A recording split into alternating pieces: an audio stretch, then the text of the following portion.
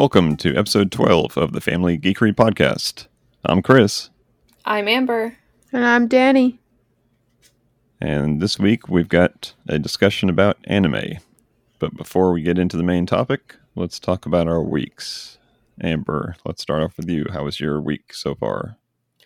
Good. The Quarry was released this Friday, and I got to play a little bit of that.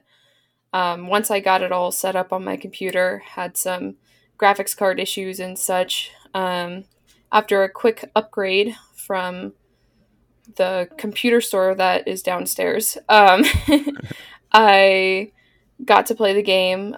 So far, I've played about 3.5 hours, and I don't know, that might be halfway done. And if for those of you that don't know, it's made by the same people that made Until Dawn, which is my all-time favorite video game. And right now, it's really hard not to compare the two because everything that's happening in The Quarry is just making me think of better things that were in Until Dawn. But I know it's two different stories, two different sets of characters. And I'm trying to keep an open mind. But yeah, it's enjoyable so far. So far, it's less scary than Until Dawn was. Until Dawn got right into the scariness and the horror. But this one has a lot more build-up, which is really neat. I feel like I'm seeing more of the characters rather than just trying to save them, which is kind of cool. But yeah, I will update you guys next week on my final opinion after I finish the game. I didn't even realize until I read up on it that Until Dawn was a console only game. Like it never made it to the PC, or at least it may soon, but it hasn't made it in the past, and people are upset about that. So it's weird that this one is launching on PC also. Maybe they either learn from their mistakes or they want to get off on the right foot this time. Yeah, I mean, I think a PlayStation or something would probably run it better. It seems like you need quite the decked out computer to run it on any sort of good graphics. But it's pretty good. You didn't realize how helpful it would be to live with a basement that is a computer store, did you? Nope. Almost endless supply of hardware. Definitely. Very cool. Danny, I know you've had a busy week, but do you have anything to report for the week? Not really. Just been busy. Busy, and you're going to be even busier next week. Yep. May even have an episode or two without you. We'll have to see. Yep. And how busy you get. But that's good. That's what summer's all about. Summer's about going out and having fun and getting away from your stupid parents. Nah. All right. So last week we gave ourselves homework assignment of watching some anime.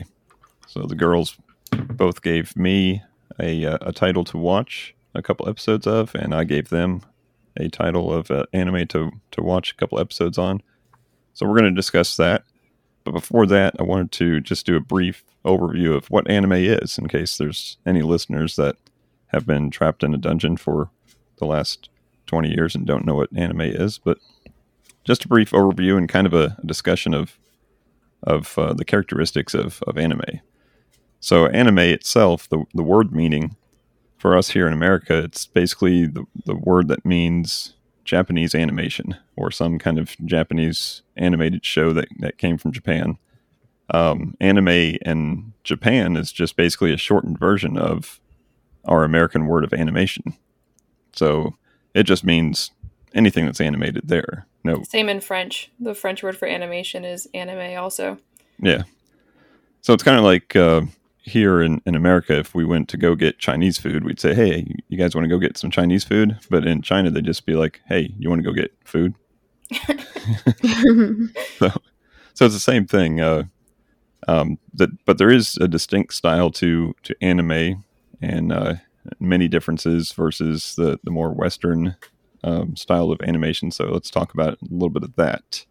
There is actually, before we get into that, a style of anime that if it's created outside of Japan, they actually have a term for it. Girls, did you know that it's called anime-influenced animation? No, I didn't know that. So a show like Avatar Last Airbender, which isn't actually made in Japan, but it has kind of the look or style of anime. Some people would call that anime, and some people would say no, it's not, because it's not made in Japan. So it's anime-influenced animation, which I'm shocked to find out they don't have a shortened name for. Maybe AIA, but that would just get a little confusing after a while. But animation itself in Japan dates back to 1917. We know our roots here in North America about animation, but over there it's about a similar time frame, 1917. But the characteristic art style of actual anime that we think of started in like the 60s. By the 70s and 80s, they got into a giant robot genre, and we've all seen giant robots, mechas, they may call them. So series such as Gundam and Super Dimensional Fortress Macross were very popular, and those brought about the robot genre in the 70s and 80s. And they actually got so many different robot-style animes over there that they started having subcategories, like robots that had like mystical powers would be one genre, and then what they called real robots, which would just be machines, man-made machines, would be a different style of anime. What about the girls that turn into planes? Have you heard of that one? No, but that sounds cool. I think I saw that one. It's a meme, kind of, but yeah. There's a lot of stuff. In the 70s had a lot of weird stuff. And then coming into the 90s, there was a lot of experimental type titles like Ghost in the Shell and Cowboy Bebop. So they started broadening the different genres from just robots and stuff like that to a lot of different stuff. Anime started getting a little traction in Western audiences about in the same time frame in the 90s with titles such as Sailor Moon and Dragon Ball Z. You guys familiar with those, I'm sure? I love Sailor Moon. Yep, Sailor Moon is a good one. I haven't watched much Dragon Ball Z, but obviously I'm very familiar with it. That's one of those that kind of hit right in that gap of, hey, I'm not a kid anymore, but I'm not a parent anymore, or I'm not a parent yet. Not a parent anymore. When I was 20, I'm not a parent anymore. Yeah, but right in that time frame, I wasn't watching that kind of stuff, but obviously familiar with it. And then ever since the 90s, it's just become more and more popular. So let's talk about the art style.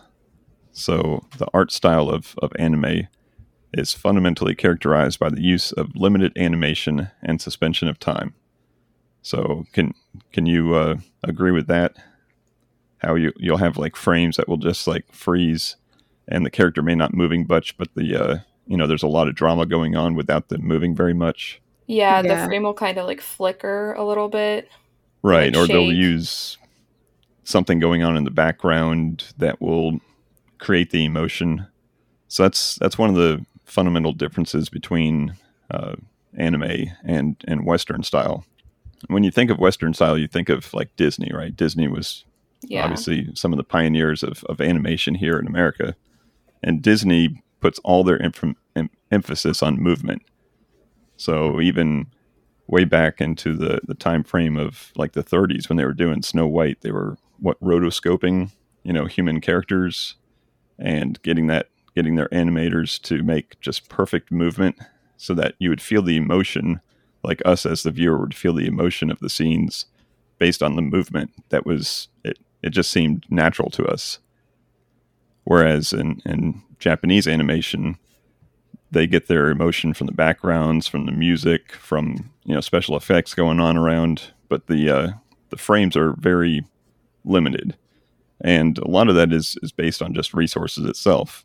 Whether it has to be to meet deadlines, because a lot of these shows were weekly shows, so they're putting out a show every week. Disney isn't making a movie every week, right? It almost seems like it now with Disney Plus. They're coming out with stuff all the time, but back then it was just a matter of using less cells, using less frames to get these animators to create a 24-minute show or whatever it is that they were targeting for their animated shows. Is it also maybe because a lot of the animated shows were based off of manga and all of that was just still images, so maybe that's like what they were more comfortable with, maybe? That may be the case. I know it had a lot to do with just resources, basically. Time and money. Disney here in the West just happened to have more of each of those. The work conditions there in Japan have often been scrutinized on how they treat their animators. Kind of like sweatshop to get these things out. But hopefully, now that it's so popular, the studios are getting better and better at that. But I know back in the 70s and 80s, it was a little rough, I guess. So let's see, what else? Characters, the characters themselves, the style of the characters, they're characterized by large oval eyes, bright colors, and reduced movement of their lips. So again, some of that is based on reducing the actual movement, and some is I think some of the early Japanese animators were influenced, believe it or not, by some of the characters such as Betty Boop. And they just liked those large oval eyes, so they started using them in their style.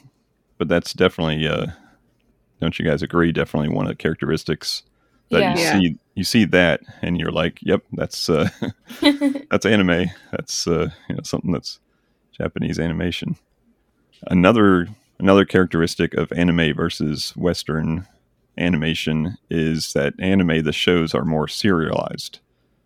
Meaning the story is going to unfold over many episodes or many seasons, as opposed to a lot of the cartoons. If you think of just regular cartoons here in America, they're all basically episodic. So think of even like SpongeBob or Teen Titans.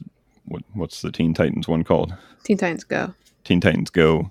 All those kind of resolve themselves in the series of the episode. Yeah. Whereas the anime is more serialized. Cool. So let's talk about the fans of anime. Have you heard the terms otaku? Yeah. Or otaku? So otaku is basically an obsessive fan of anime. And it started off as a derogatory term in Japan. And same thing with Weibo or Weibo. Weeaboo. Weeaboo? Okay. Yeah. I'm glad you're here to pronounce these for me. Which is what? What would you describe that as? To my knowledge, it's an American fan of, like, an American intense fan of anime. Right. Or it's more literally translated as a white individual who wants to be Japanese. And that's even shortened to weeb. Weeb, yeah. Yep. So weeb.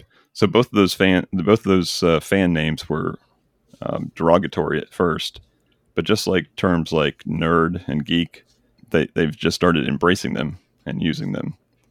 Now I don't know if I was in Japan, I would start calling someone any one of those. But apparently they use them as terms of endearment now. I know people who have them in like their screen names and stuff. Weeb and proud. Chris _Weeb. Who knows? All right. Let's talk about anime here in America. So here in America, the 1988 film Akira, which we talked about in our top 50 comic book based movies of all time, that's largely credited as popularizing anime in the Western world. Shortly after that, shows like Pokemon and Dragon Ball Z hit and became big hits here in the 90s. By 1997, anime was the fastest growing genre in American video industry. And then shortly after that, we got the whole internet thing, which comes about, which just made the distribution even easier. So easier to get a hold of, whether it was something being distributed from overseas or something that was being shared illegally from overseas, which was a byproduct of the internet and connecting everybody together. But since then, anime now has become the most watched foreign language shows in America. In fact, in 2021, Netflix said that more than half of their subscribers had watched anime. Wow. That's pretty big. pretty big percentage. And then here's one that impressed me. Just earlier this year in 2022, a show, Attack on Titan. You guys have heard of that one? Yeah. Yep. Have you ever watched it? Yes. First couple episodes. Same. Okay. I haven't watched that one yet, but I've obviously heard of it and seen posters and T-shirts and all kinds of stuff. So Attack on Titan became the first non-English language series to earn the title of Most In-Demand TV Show. Wow. So it joined the ranks of the two other previous shows that have held that title are The Walking Dead. Oh, wow. And Game of Thrones. We've watched both of those. Yep. So I guess it's time for us to watch Attack on Titan, since it is the most in-demand TV show.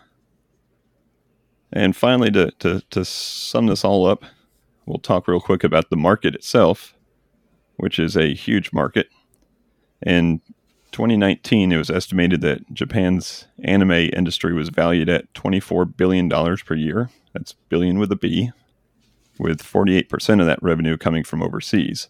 So now this year they're thinking they're going to hit pretty soon 30 billion a year, with more than half of the revenue coming from overseas. So wow. So most of their, or the majority at least of their customers are not even in Japan, which makes sense. You know, we got a lot of people over here and a lot of people in Europe that consume this media. So it's big business.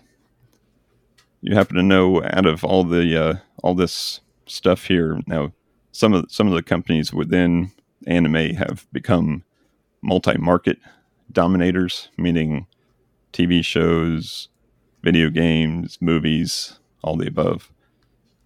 Which one do you think of the Japanese multimedia markets is the biggest? Come on. Like I'll give you a hint. the company?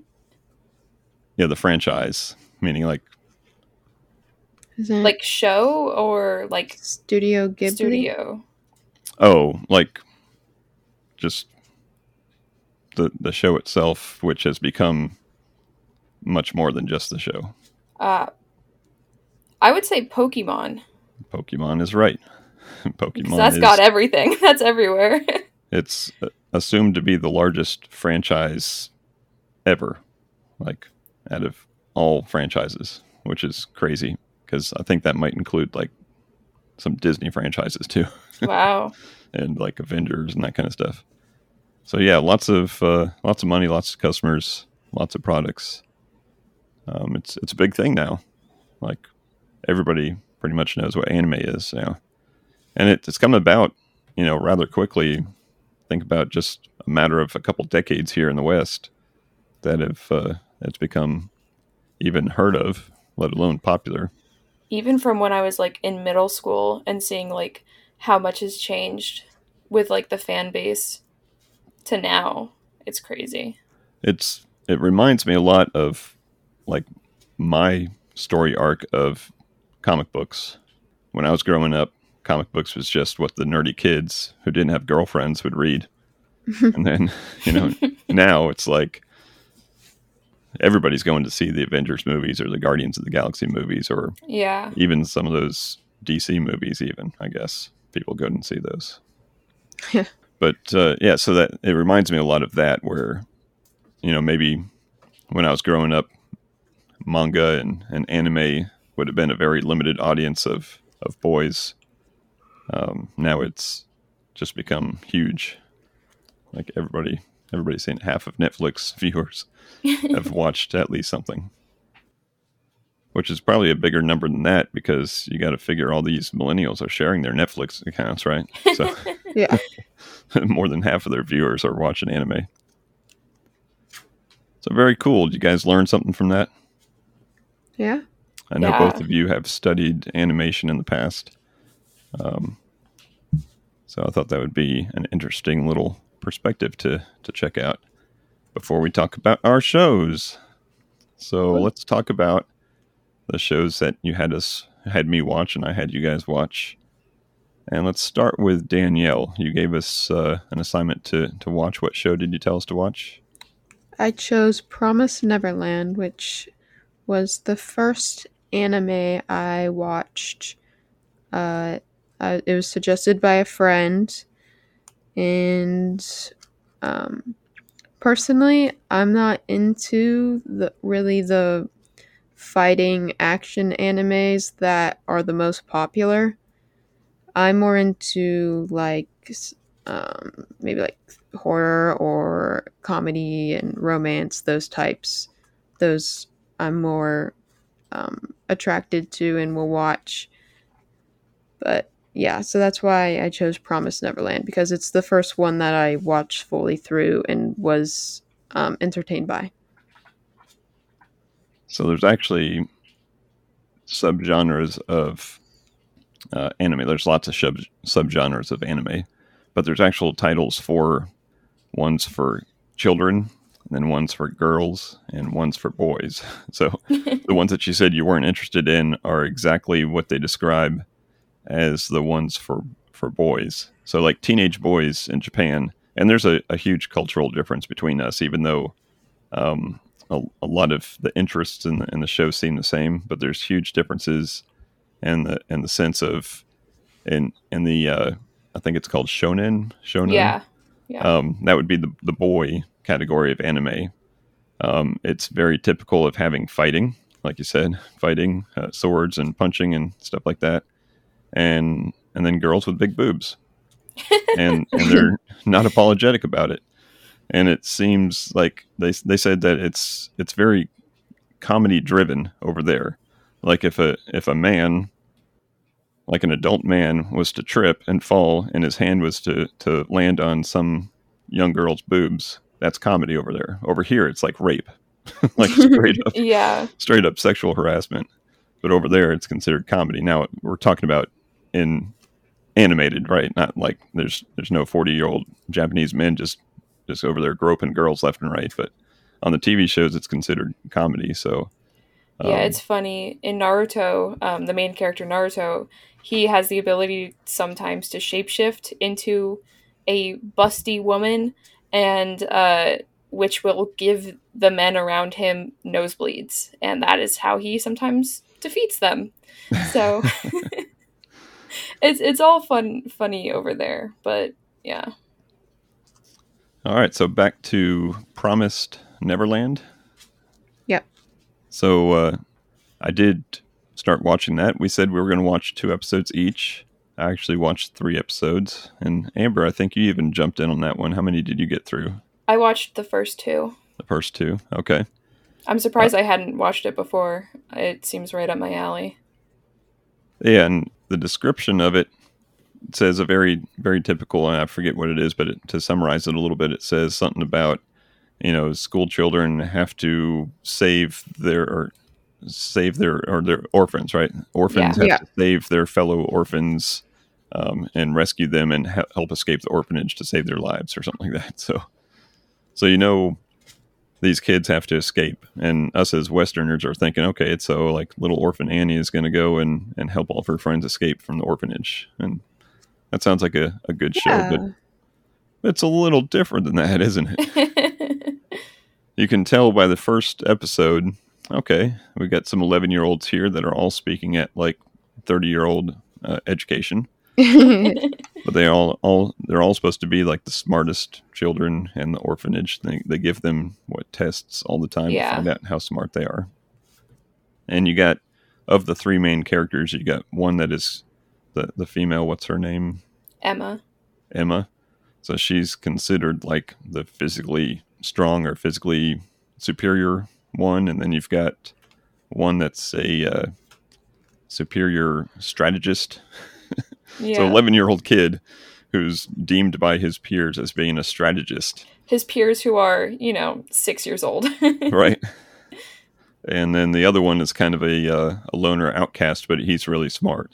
Mm-hmm. And he's able to pick up on the strengths of others and come up with plans. So you get these 11-year-olds, and you see at first, okay, it's just your normal orphanage, and they're growing up, and they're eating their meals, and they're learning their lessons, and they're having fun. They're playing tag outside. In fact, the one bully of the group, he fully called out one of the main characters and said, "I challenge you to a game of tag." I'm like, oh, okay.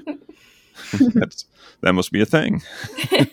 We're gonna have a duel of tag to the death. Is this Squid Games? Like, So they go out and they play tag out in the yard, and then from there, everything seems normal, and then it takes a very strange twist, doesn't it, Amber? yeah. They get I adopted. I knew it was going to be a dark show, just from how people have talked about it. But it got real dark real fast. Yep.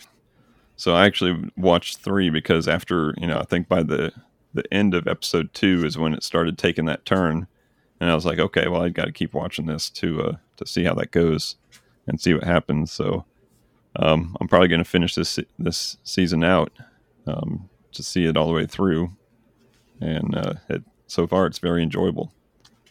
But it is very typical of your animation styles that we talked about earlier. In fact, a lot of the emotion that they show is like close-ups of the face with like sweat. And you talked about, Amber, you talked about the nosebleed. That's one way to have very limited animation, but it to describe something's happening to this person. Same thing with someone sweating, close-ups of the beads of sweat going down the face. Another thing they do a lot is they make the pupils a lot smaller and shake a little bit. Oh, yeah. And that's one really telltale way to know someone's scared in anime. Yep. So, good show. You agree, Amber? I agree. I'm definitely going to finish this one. And I don't say that about most animes I start. So. Same. But it's definitely one of my favorites. And I started watching this one in Japanese, which, correct me if I'm wrong, but both of you watched it in English? Yeah, I did. Yeah, so I tend to watch my more serious animes in Japanese, but then I'll watch my more funny animes in English because I just like the jokes so much better when they're in English. Yeah, there's one thing about the anime community is that you're either a subbed or dub watcher, which either you watch the Japanese and then read the subtitles, or you listen to the English dub. And people in those groups are very, very polarized. Yes.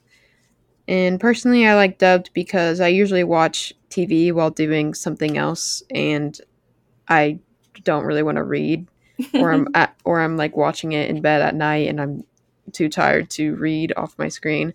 And people are very opinionated about that, but I get it. People would like subbed because a lot of like the real emotion is from those Japanese voice actors. Like even though you don't understand the language, you get the raw emotion that the actual voice actors give. I'm definitely a dubbed guy myself because, again, I'm just too lazy to read the words. I think the only thing that recently that I've watched that was subbed was the Squid Game. Oh. And that's worth everything. Yeah. Yeah. Yeah. Yeah, I don't think there's wrong with watching it subbed, watching it dubbed. It just depends on the person and depends on the show, I think. Yep. Well, very cool. Thank you for that recommendation. And I will pass that recommendation on to all the listeners. If you're looking for a good show to watch, so far the first 3 episodes got me hooked. And it's only like 2 seasons, which is very easy to finish, Yeah, some shows, 9 episodes. Yeah, like some shows like Naruto, Dragon Ball, and Sailor Moon, it's One Piece. years and years of content, and it's so hard to do that. Right. I wanted to watch a Pokemon show just because I've never seen a Pokemon show, and I wanted to watch a Pokemon show, so I went on Netflix and I searched for Pokemon, and there were so many different ones that the only thing I could have done is pull up a Wikipedia page and find out when they were made, and wanted to find the oldest one, not Pretty something sure that was Indigo League is the first one. Made recently, so as opposed to pulling up a wiki page and doing research to find out what I wanted to watch, I just didn't watch anything. Okay, so Amber, you gave me an assignment to watch, and which show was that?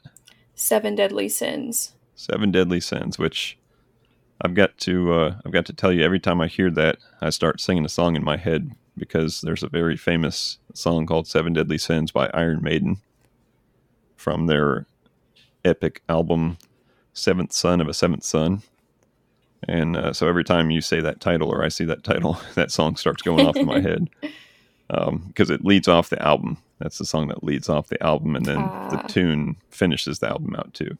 So I watched 2 episodes of that, and again, it's one that I think I'm going to finish out because it was very interesting, very like anime.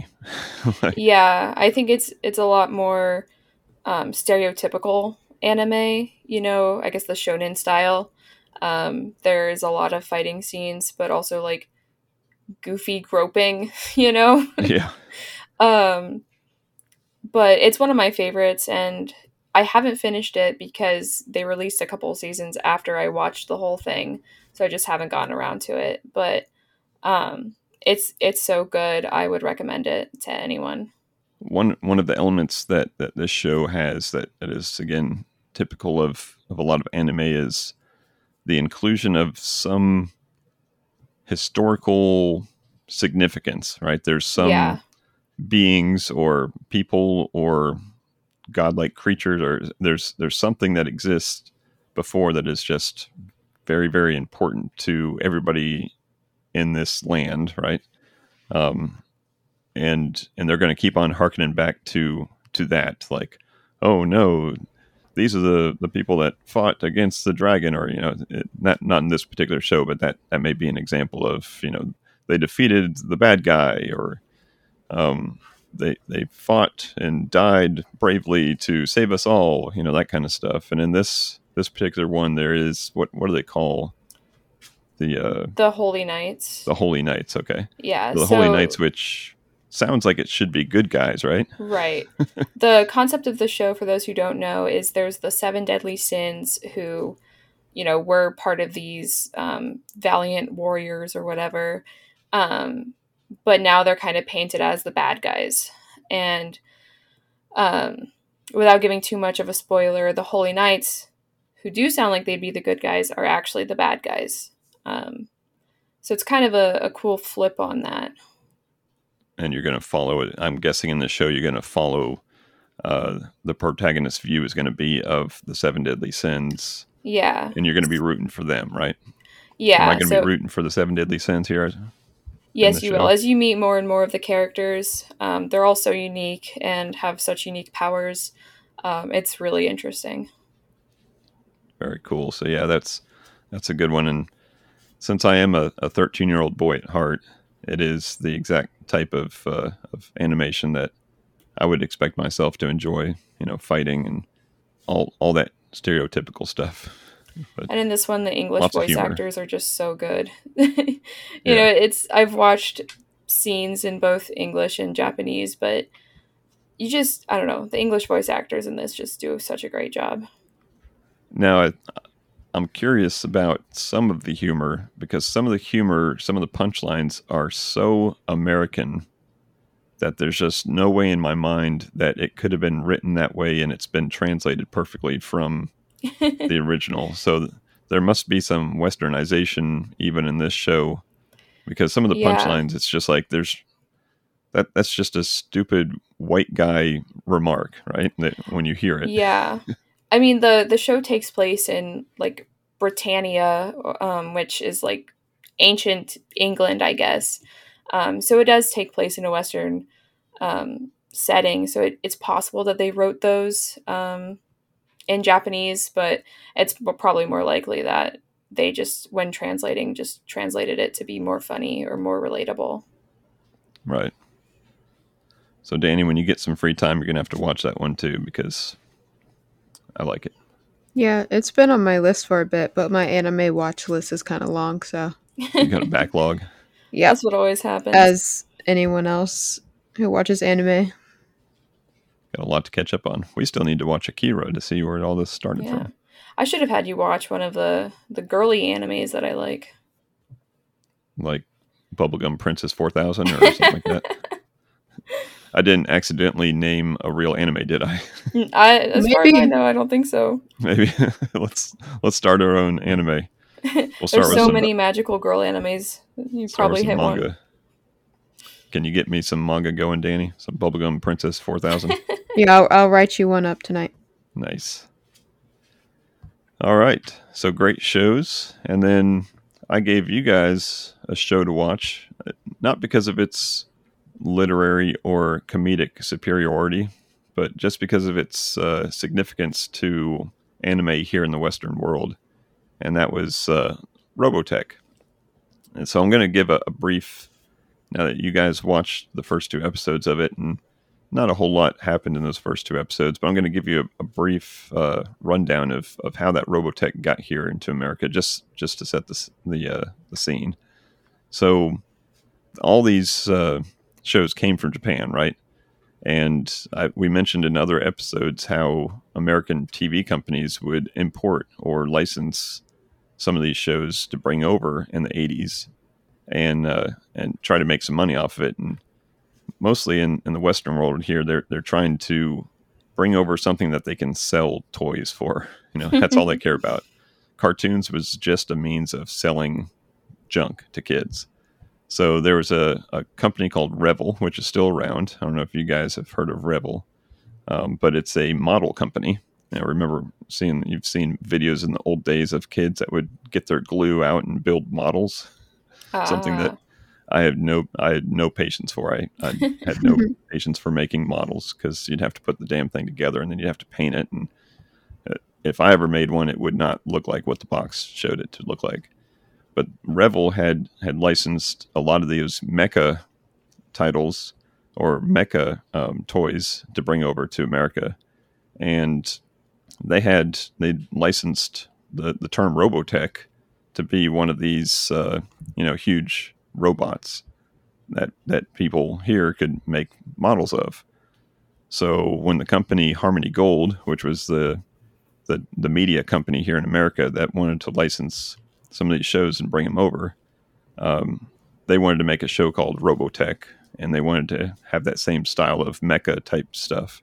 So they actually signed a co-licensing agreement with Revel to use the term Robotech.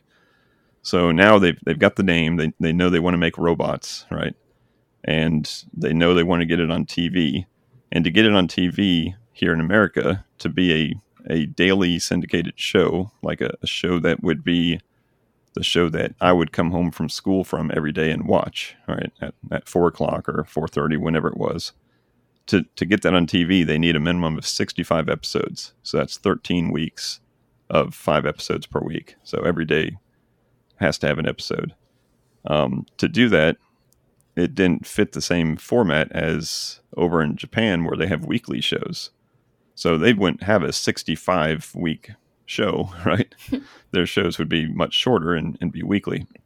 So what Harmony Gold actually did was they licensed 3 completely separate anime shows and brought them over to get the number of episodes up to what they needed. So they ended up with 85 episodes by combining Super Dimensional Fortress Macross was the first show. Super Dimension Calvary Southern Cross was the second show. And then Genesis Climber Mospieda was the third show. 3 completely different shows, which is now Robotech. Wow. So remember last week when I said there was kind of 3 stories to it? That's why there's 3 stories to it, because it's 3 completely separate shows that they just stitched together. Now, to do that, they had to edit the heck out of some of these shows to get them to, 1, fit the format of American TV, but 2, to make the storylines almost kind of match a little bit. So they were putting in storylines into like season 2 and season 3, or the series 2 and series 3 that didn't exist before, to make them relate to the first show. So people who had watched those 3 shows separately, or were fans of any one of those 3 shows, really didn't like what Robotech did. But for someone like me that grew up not knowing those other shows, just knowing that Robotech was Robotech, I didn't even realize what was going on. I knew that at some point all the characters look different mysteriously, and they're no longer on this spaceship. They're on a different spaceship, or they're on a planet somewhere that I've never even heard of before. The enemies all looked completely different, right? Each season has enemies, but they all start to look completely different.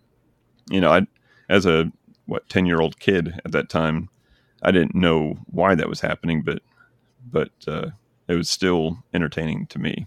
Did they keep the same character names, like the same main character? No, I think, and I don't 100% remember, but I think like they would, since everything was overdubbed, I think they would talk about like the characters, and not to Uh, spoil anything that's 40 years old, but I think there was a practice of killing off a bunch of characters so they wouldn't have to put them on the screen anymore, Are you right? sure Because this isn't Game of Thrones? they wouldn't be on the screen because it was a completely different animator. So yeah, the characters, I think, and they might have written into the later episodes that they were either like brothers or sons of certain characters. Ah, So I think that's how they intertwined the storylines, by talking about the great Rick Hunter, who was instrumental in the first Robotech war, because each one of these series had a war, right? There was the good guys and the bad guys, and there was, they called it the Robotech, the first, second, and third Robotech war.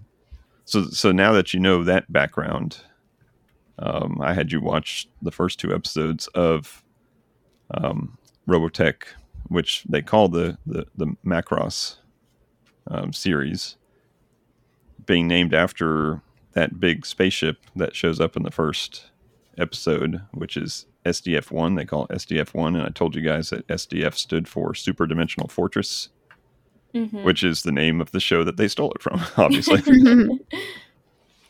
So tell me what you thought about the show. I thought it was cool. It's definitely always interesting to see older anime, especially older anime brought to America. You can assume that a lot of names were changed and a lot of the plot was changed. Um, but it's still enjoyable to watch. And yeah, I don't know. It had a cool concept to it, definitely. So the original Super Dimensional Fortress Macross was a 1982 show in Japan, and it started here in America in 85. You mentioned the character names.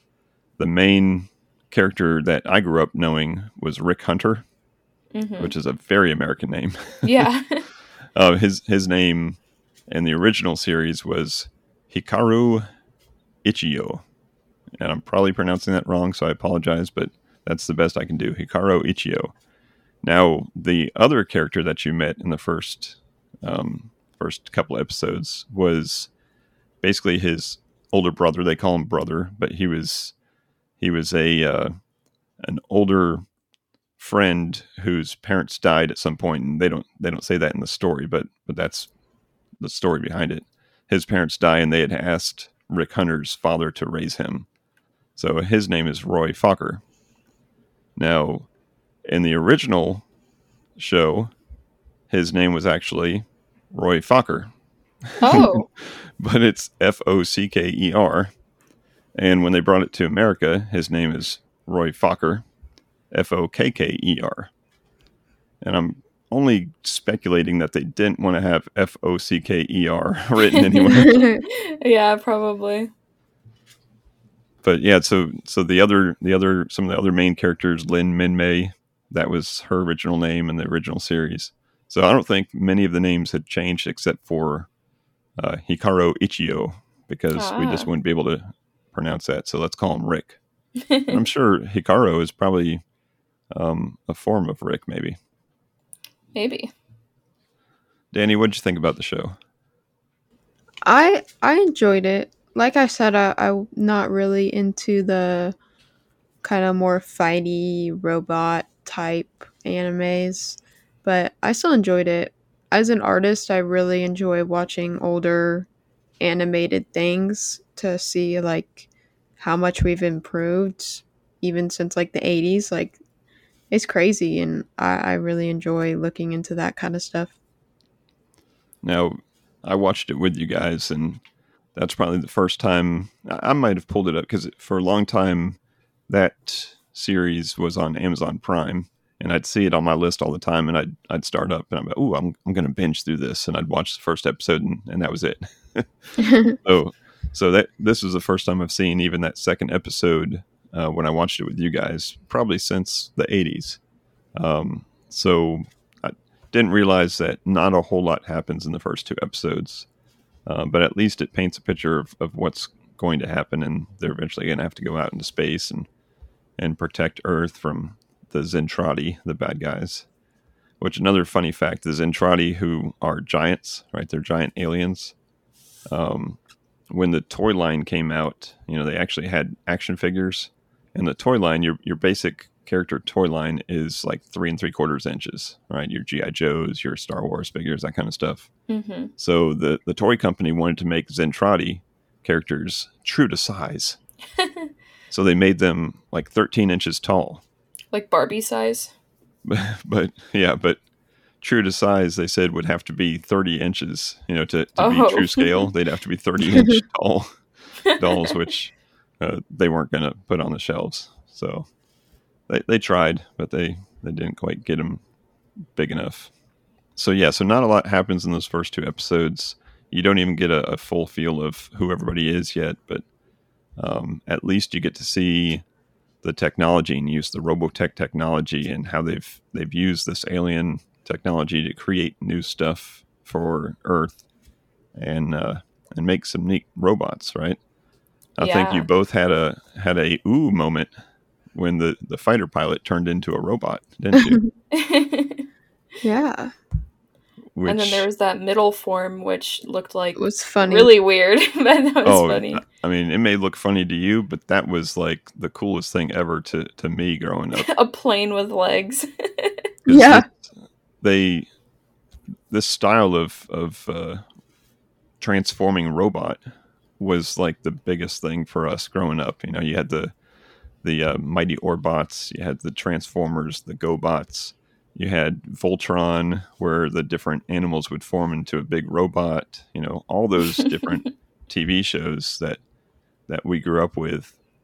And this one just fit right in with those, where you got a jet fighter that can change into a robot or some weird looking bent over thing that for some reason has a purpose to make it better at fighting for some reasons. But as long as you don't look into it too much and try to put logic into it, like they've got all these laser cannons and flying spaceships, but for some reason they're in the streets of this city fighting hand-to-hand combat.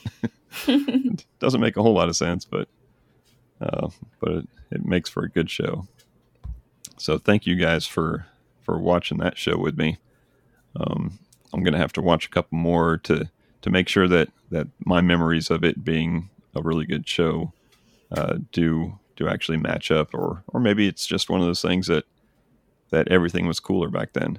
Now, one thing on the animation that you were talking about, Danny, that always amazes me is anytime they have like a super bright something, like a super bright laser, like when the big ship shot that huge laser beam out into outer space, it's like super bright, like they must have some kind of backlighting behind the cells of animation. Do you know what I'm talking about? Yeah. That's always amazing to me, because it's not like they're taking, they're color shading these cells and they're just making one really, really white. It's actually glowing. It's glowing beyond what the color is. And if you want a really neat example of that, I'll have to cue you up a episode of the Transformers, the original Transformers, because they came to Earth to get Energon, because they were all out of energy on their planet. Kind of sounds like a very strange foreshadowing. They burned up all the natural resources of their planet, so they came to Earth. Uh-oh, I wonder where we're going. Let's go to Mars. But they came to Earth because they could harvest Energon and make these Energon cubes. And whenever they showed the Energon being created into cubes, it was always this purple wavy animated stuff that it was almost like looking at a lava lamp behind the animated cell. And that Wow. always impressed the heck out of me. It was so cool to see this purple, bubbly, like energy stuff that you look at it and you're like, yep, that's energy. That's bottled up energy right there. It's interesting to see the evolution from traditional to the digital animation. Danny and I both picked, modern anime, and it's cool just to see, that stark contrast. And both look equally cool. But it's just so cool to see how that style has evolved. And it evolved kind of out of necessity, because you wouldn't think, we think about technology changing because it makes things easier or faster or better. But sometimes it's just the absolute necessity of having to change. And in fact, you've heard of the company Fuji? I think so. Company before? Most certainly Japanese company, right? Fuji. So Fujifilm was one of the biggest companies of making film. Like Kodak made film here in America. And we had a lot of Fujifilm here for our cameras and video cameras and that kind of stuff. But Fuji made the animated cells. They made the film for the cells. And I think it was 1997, they just said, nah, we're not making those anymore. Wow. So they had to use what they had left there in Japan to create their TV shows. And then it forced them to go, completely digital from then on and use different techniques. So I thought that was pretty neat.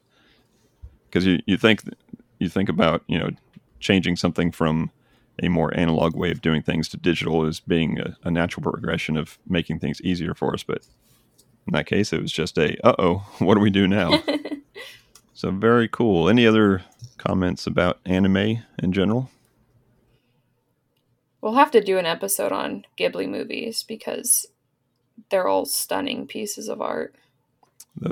Those were listed in amongst the most popular movies of, very, very emotional movies, I guess. Yeah. Yeah, we'll have to check that out. That's one of the biggest animation studios, I guess. Anything else? Nope. All right. So we'll come back next week with something new for y'all.